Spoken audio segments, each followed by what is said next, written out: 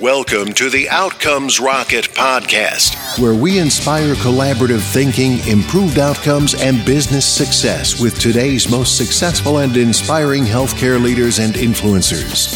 And now your host, Saul Marquez. Outcomes Rocket listeners, welcome back once again to the Outcomes Rocket, where we chat with today's most successful and inspiring healthcare leaders.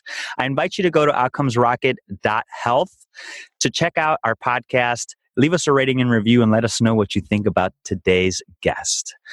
His name is Sandro Galea. He's Dean Sandro Galea. He's a physician, epidemiologist, and public dean of health at the Boston University School of Public Health. He is very well known for many of his research papers. He's got over 700 papers out there, all focused on population health.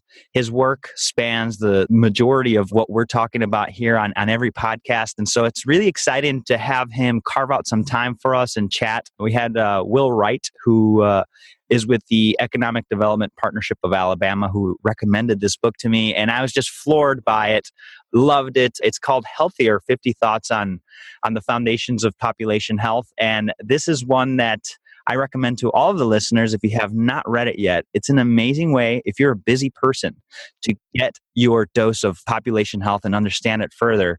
Each thought is between 2 and 5 pages, and so there's no need to feel guilty about diving into the content. And so there's my little pitch for his book, which I love and I recommend completely. But what I want to do is open up the microphone to Dean Galea and welcome him to the podcast. Welcome to the podcast, sir. Thank you for having me on. It is a pleasure. And so you've had a really extensive road that has brought you to where you're at today, Sandro. What would you say was the spark that got you interested in health? I grew up in a small Mediterranean island of Malta. That's where I grew up. That's where I did. Then I left to go to university. And I was always interested in health. And as an immigrant, when you're interested in health, the only thing that you can do is be a doctor. So yes. all throughout my early childhood and adolescence, I knew I was going to be a doctor because I knew I was interested in health. So I immigrated to Canada, went to medical school in Canada, and I did residency. And I became a doctor. Became an acute care doctor at emergency medicine and primary care, and I practiced in some remote rural places. And then I did some stints working globally, and some of those stints involved working in places like Papua New Guinea and working in places like the Philippines. And I also in particular worked in Somalia. And I spent a year on and off working with Doctors Without Borders, Médecins Sans Frontières. Very cool. And I was the only doctor in a region of about 350,000 people, a region called Puntland. And while I was there, I was doing medicine, acute care medicine every day. And people would be coming in, they would be injured, I would do my best to fix them. In many respects, I was doing the epitome of medicine. I was trained to do, helping people get better. Yes. And I remember having this feeling that once I left, nothing was going to change. That I was doing some good. I hoped I was doing some good. I hoped I was helping people. But once I left, nothing was going to change because maybe there would be another doctor from Doctors Without Borders, maybe not. But essentially nothing fundamentally was changing that was causing people to get sick. And I was thinking, there must be a better way. Now, the truth is, I did not know a better way. I was trained at the University of Toronto Medical School, which is fairly classic medical training. I was trained to be a good doctor and to make people who are sick, make them healthy again. But I had no understanding of, no training in, no perspective on how to keep people healthy to begin with. And I thought, there must be a way of doing this. So I went back to school. I was a full-fledged physician working, and I decided to go back to school, and I went back and did a master's in public health and eventually did a PhD on the doctorate. And then my rest of my career has really been in population health, and it's been in trying to understand how it is that we can create a healthier world. That's been my journey. It's a beautiful journey. So we went from the front lines, this passion for health, frontline physician, explored third world country medicine, and just found this gravitational pull toward how can we make the foundations of health better. And so here you are today, Dean Galea, just as a thought leader in population health. What would you say a hot topic that should be on every medical leader's agenda today? I think everybody who is in medicine and health today should be asking themselves the question, how can we make sure that everybody dies healthy? Now, what do I mean by that? Let's assume for a second that we That's a unique perspective. Everybody dies healthy. Okay. Everybody is healthy. We All want right. to make sure that you and I live as long as we can, as healthy as we can, and then one day pass on. So that perspective is a very different perspective than a perspective that says what we're trying to do is catch people once they have disease and restore them to health and prolong disease in a way that actually moves to health. What we want to do is to create the healthiest possible world. Now, when you say that to yourself, you start thinking about health differently, because all of a sudden you realize that the locus of health is not me, it's not you. The locus of health is the world around us. You realize that if we want to keep everyone as healthy as possible for as long as possible, we need to create a world that generates health. And what does that world look like? Then it asks the question, what does that world look like? What are the politics that we need to put in place to generate health? What is the environment that we need to put in place to generate health? What are the people relationships we need to put in place to generate health? What is the compassion we need to make sure that we generate health? And all of a sudden, the locus shifts away from the individual to the world around us. I actually think that's the hardest question that we face right now in health. And I would argue that's the most important question. And unfortunately, it's also the question that we pay least attention to. Yeah, it's a very insightful message that you shared there, Sandro. And as I think about that, it definitely does create a shift in the way that I think about healthcare to die healthy. And why do you think we have this challenge of not focusing on what you just mentioned? I think there is an American script about how we think of health. And if I may, I think it extends to the language you have used, because you have consistently used the word healthcare. Yes. You said at the beginning, the podcast is about healthcare. And right now in your question to me, you used the word healthcare. And I'm sure you didn't even think about it. Yeah. And that is because we are so used to thinking about healthcare as interchangeable with health. The two are very different concepts. Healthcare is about what you and I both need once we're sick, right? And, yes. and we want to have great healthcare. Let's be clear about it. When we're sick, and we'll all be sick at some point in our lives, we want good healthcare. We want good medicine to restore us to health. So in no way am I saying that's not important. I don't want to be misunderstood. I think medicine and curative care is very important. However, the narrative is so dominated by medicine and curative care that the word healthcare slips in without even noticing. So we need to change that script and we need to start talking about health. I would argue that your podcast is about health. You're actually ultimately interested in generating health. And healthcare is but one approach to that. That if you are interested in generating health, you need to think about place and nature. You need to think about knowledge that we need to generate health. You need to have the humility to recognize that there are a lot of things we don't know about how to generate health. We need to help people structure their choices better. We need to make sure that we have the freedom to live in a healthy way. We need to make sure that there is a fair and just environment that can promote health. And we need to ultimately think about the values that promote health as a public good. That is what we need to think about when we think about health. Yeah, that's super interesting, Dean Galea. And so health versus healthcare. And for the listeners that thinking through these profound thoughts that Dean Galea is sharing, what is it that we can do, whether you're an industry executive or you're a provider, to think about this in a bigger way? Health is different than healthcare. And what can you do to start providing the resources, the thoughtfulness, the care, the compassion to help people live healthier lives? A big problem that I see, Dean Galea, is just the way that the health system incentives are positioned. They're positioned to drive that curative care that you mentioned rather than the preventative care. What are your thoughts on shifts there that need to happen? Yeah, I think that's an excellent question. Let me answer it first by example. Favorite examples is what some hospitals have done to reduce their costs, but also the burden of acute asthma attacks seen in emergency departments. So some hospitals around the country have had the forward-looking vision to say, we're getting these acute asthma attacks. They happen with vulnerable populations, particularly when the weather is such, for example, when it's very hot and stifling in urban areas. And they said, we're never going to change this. It's costing us a lot of money unless we go out into the community, into people's homes, and, for example, provide them with air conditioners. Now, I think you would agree, and most listeners would agree, that providing air conditioners is not really healthcare.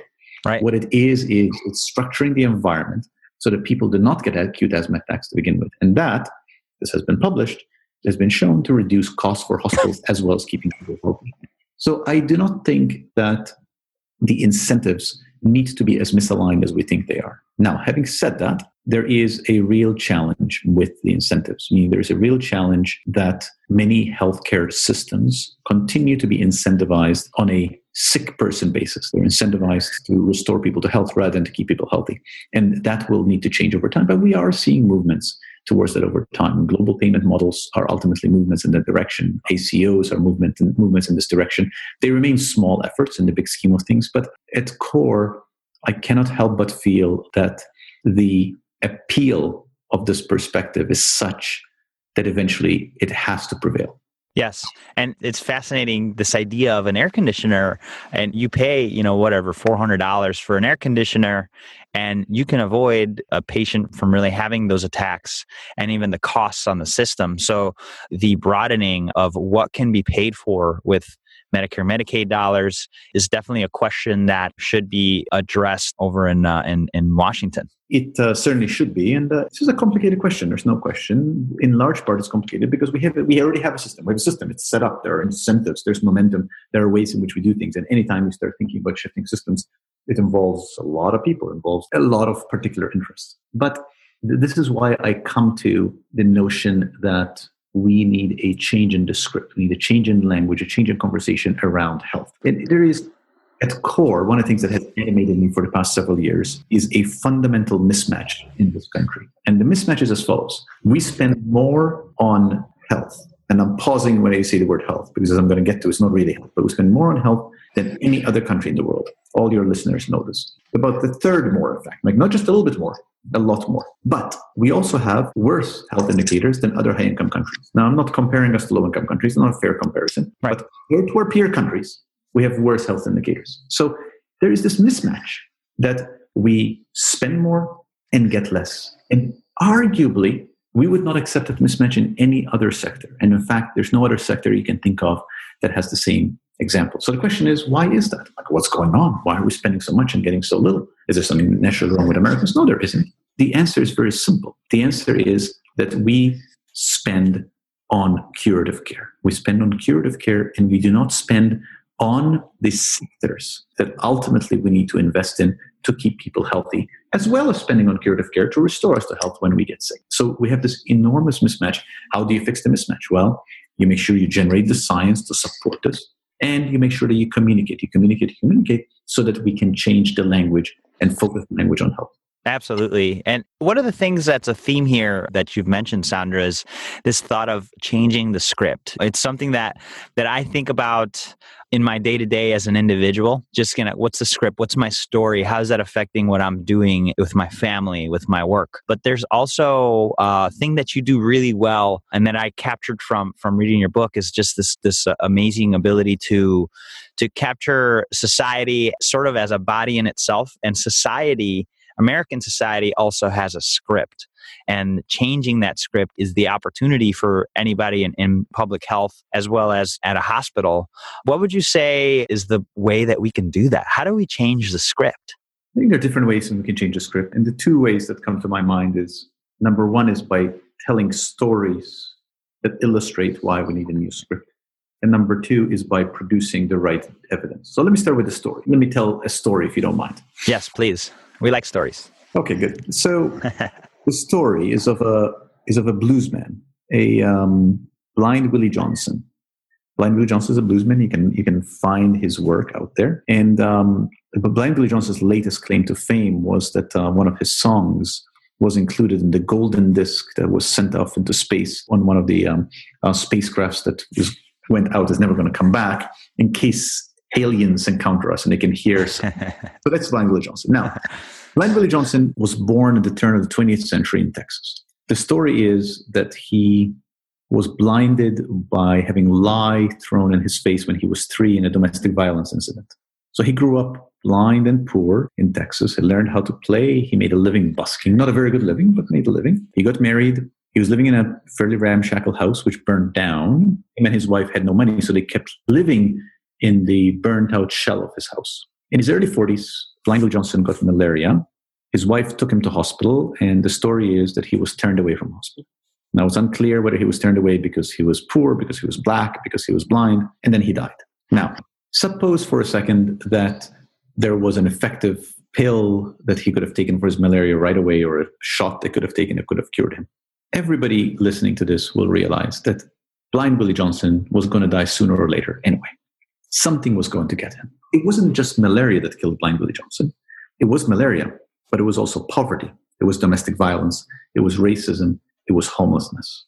All of those factors also killed blind Willie Johnson. And when you tell that story, I think most rational people realize, we should definitely do something about malaria, but we should also do something about domestic violence, about racism, about homelessness, about access to care. And that is what it means to create a healthier world. That you do not ignore the malaria, you don't ignore the malaria treatment, but you also realize that unless we can also deal with these accumulating risks, we are never going to create a truly healthy world. So you asked me, what can we do? So number one is I think we tell the stories of what it requires to create a healthy population. And the second thing, I think, is we need to focus our science on generating this evidence. We need to focus our science on showing that public transportation implemented on a large scale will end up saving lives and saving money. We need to generate more and more evidence that shows that the earned income tax credit will result in saving mothers and children's lives. We need to create a data that shows that creating affordable housing can double people's quality of life and assessments of their own health. These are all examples which I'm giving you on which there are data.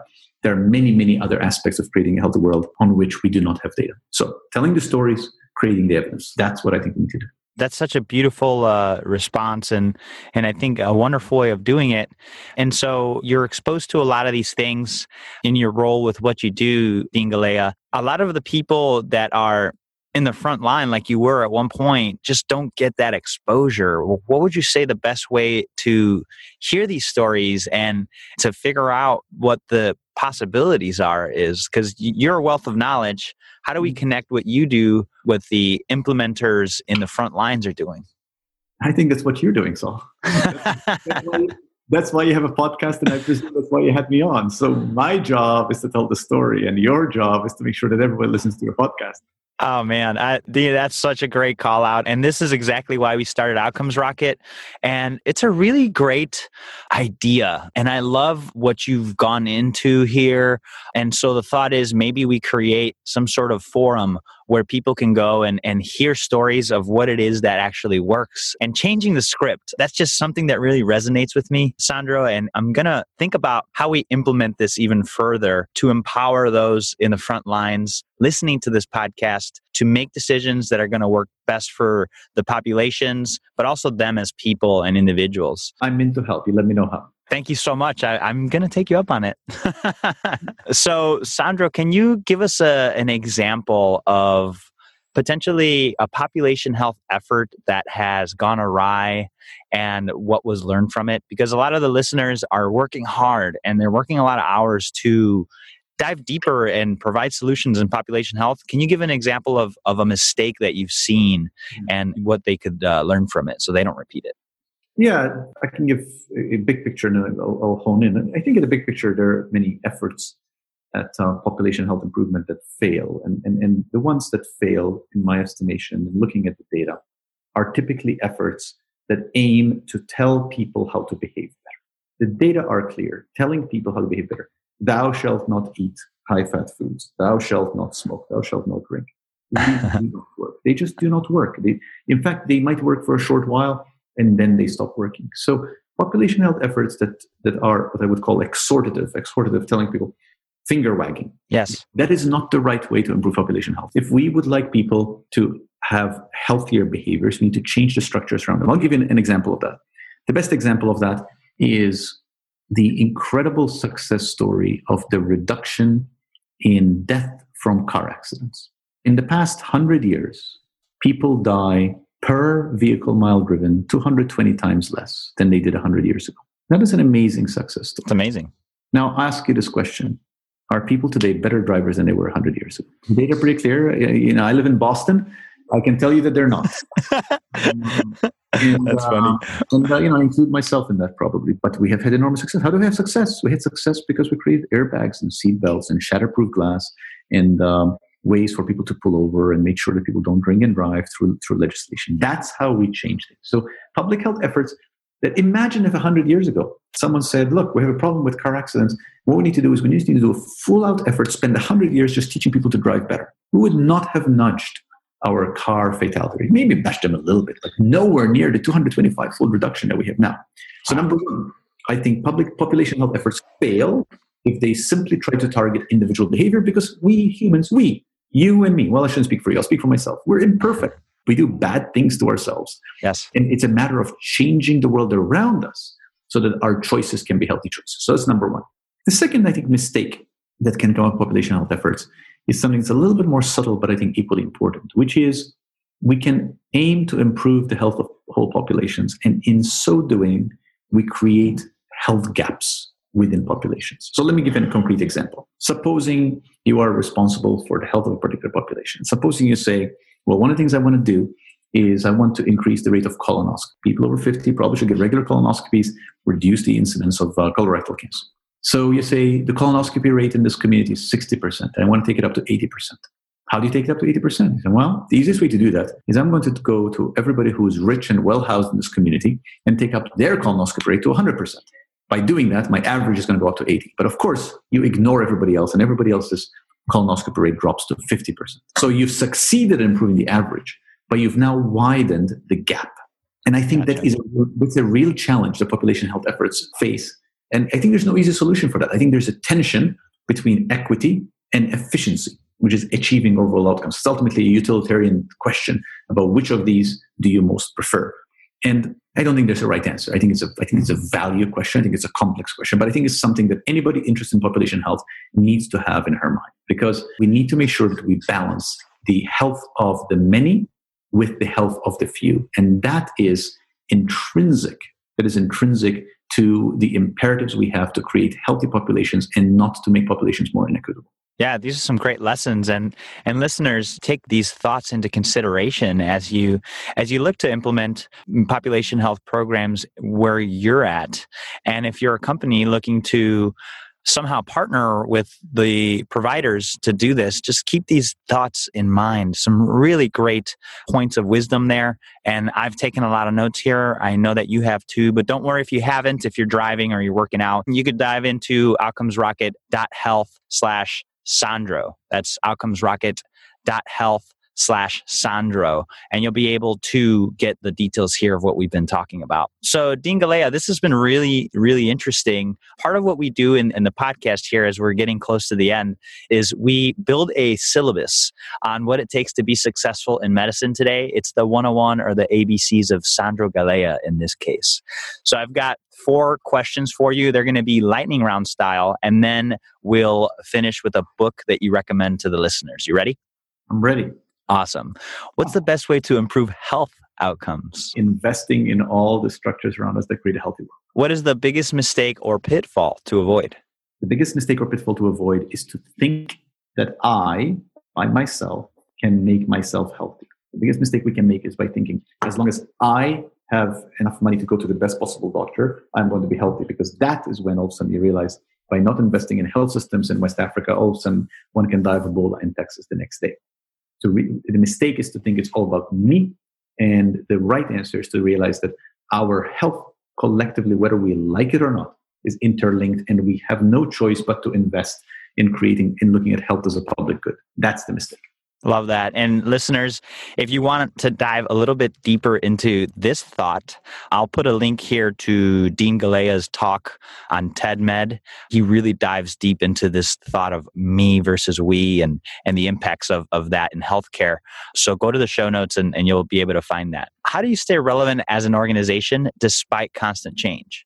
I think organizations stay relevant by following the Gretzky maxim. You don't go where the puck is, you go where the puck is going to be. Of course, it's tricky to know where the puck is going to be, but in the context of health, there is little question in my mind that the puck is going to be in a place of keeping people healthy and for as long as possible. And healthcare organizations that continue to focus strictly on restoring people to health are on the losing side of history. Love it. What is one area of focus that should drive everything else in your organization?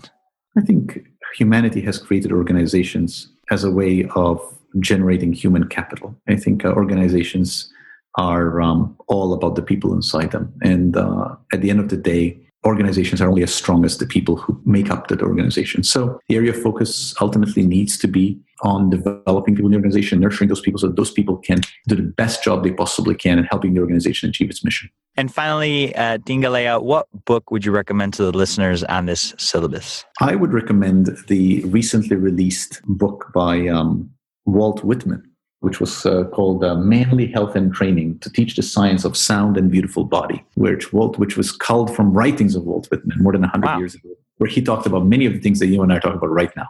That's amazing. Okay, that's a really great recommendation. And listeners, take that one down. But also in that list, Dr. Galea, he's a very humble man, but I also want to recommend his book, which was very inspiring. And I know that you'll find inspiring, especially if you're a busy person trying to learn about population health. It's called Healthier, 50 Thoughts on the Foundations of Population Health. Pick that one up. And then also the Walt Whitman on healthcare. What was the name of that one again? It's a quaint name. It's called Manly Health and Training. Manly Health and Training. And this is the timeless principles of what works, right? That's correct. Love it. So you'll find links to this, listeners, just go to the show notes at outcomesrocket.health/Sandro. And so we're here to the end, Dean Galea. This has been so much fun. I'd love if you could just share a closing thought with the listeners and the best place that they could follow you or get a hold of you. Let me close with one more story. This is for as a dean of a school of public health, I don't have much time for pets, but I have pet goldfish. Okay. And I love my pet goldfish. I know you're wondering where this is going. I'm going to get So I tell my pet goldfish, I want you to be healthy. So every day I want you to swim around your bowl 10 times clockwise, 10 times counterclockwise, so you stay fit. And when I feed you the little flaky stuff on top, don't eat too much so you don't get fat. And when you get sick, goldfish, I'm going to get you the best goldfish doctor. And then one day, I walk into my living room and my goldfish are all dead. Oh. So how else could this be? They exercised, they didn't eat too much, and they got the best doctor. And then I realized, I forgot to change their water. And if you don't change the goldfish's water, doesn't matter what else you do, the goldfish will not live. And we are the goldfish. And when we focus only on medicine, the same thing happens to us. So we ultimately need to create our health by thinking about our water. And our water is where we live, the cities around us, the rural environments around us, the air we breathe, the water we drink, the food we eat, the politics and policies that shape those conditions. That's ultimately what creates health. That's my last thought. Now, in terms of how to follow me, I'm on Twitter at Sandro Galea, one word. And I publish on various different places, but I always push things out on Twitter. It's probably the easiest way of following me. Wonderful. A powerful way to end this interview, Dean Galea. This has been amazing. I really appreciate you carving out the time for us and looking forward to keeping up with your work. Thank you so much for being on the podcast. Thank you for having me, Saul. Thanks for listening to the Outcomes Rocket podcast. Be sure to visit us on the web at www.outcomesrocket.com for the show notes, resources, inspiration, and so much more.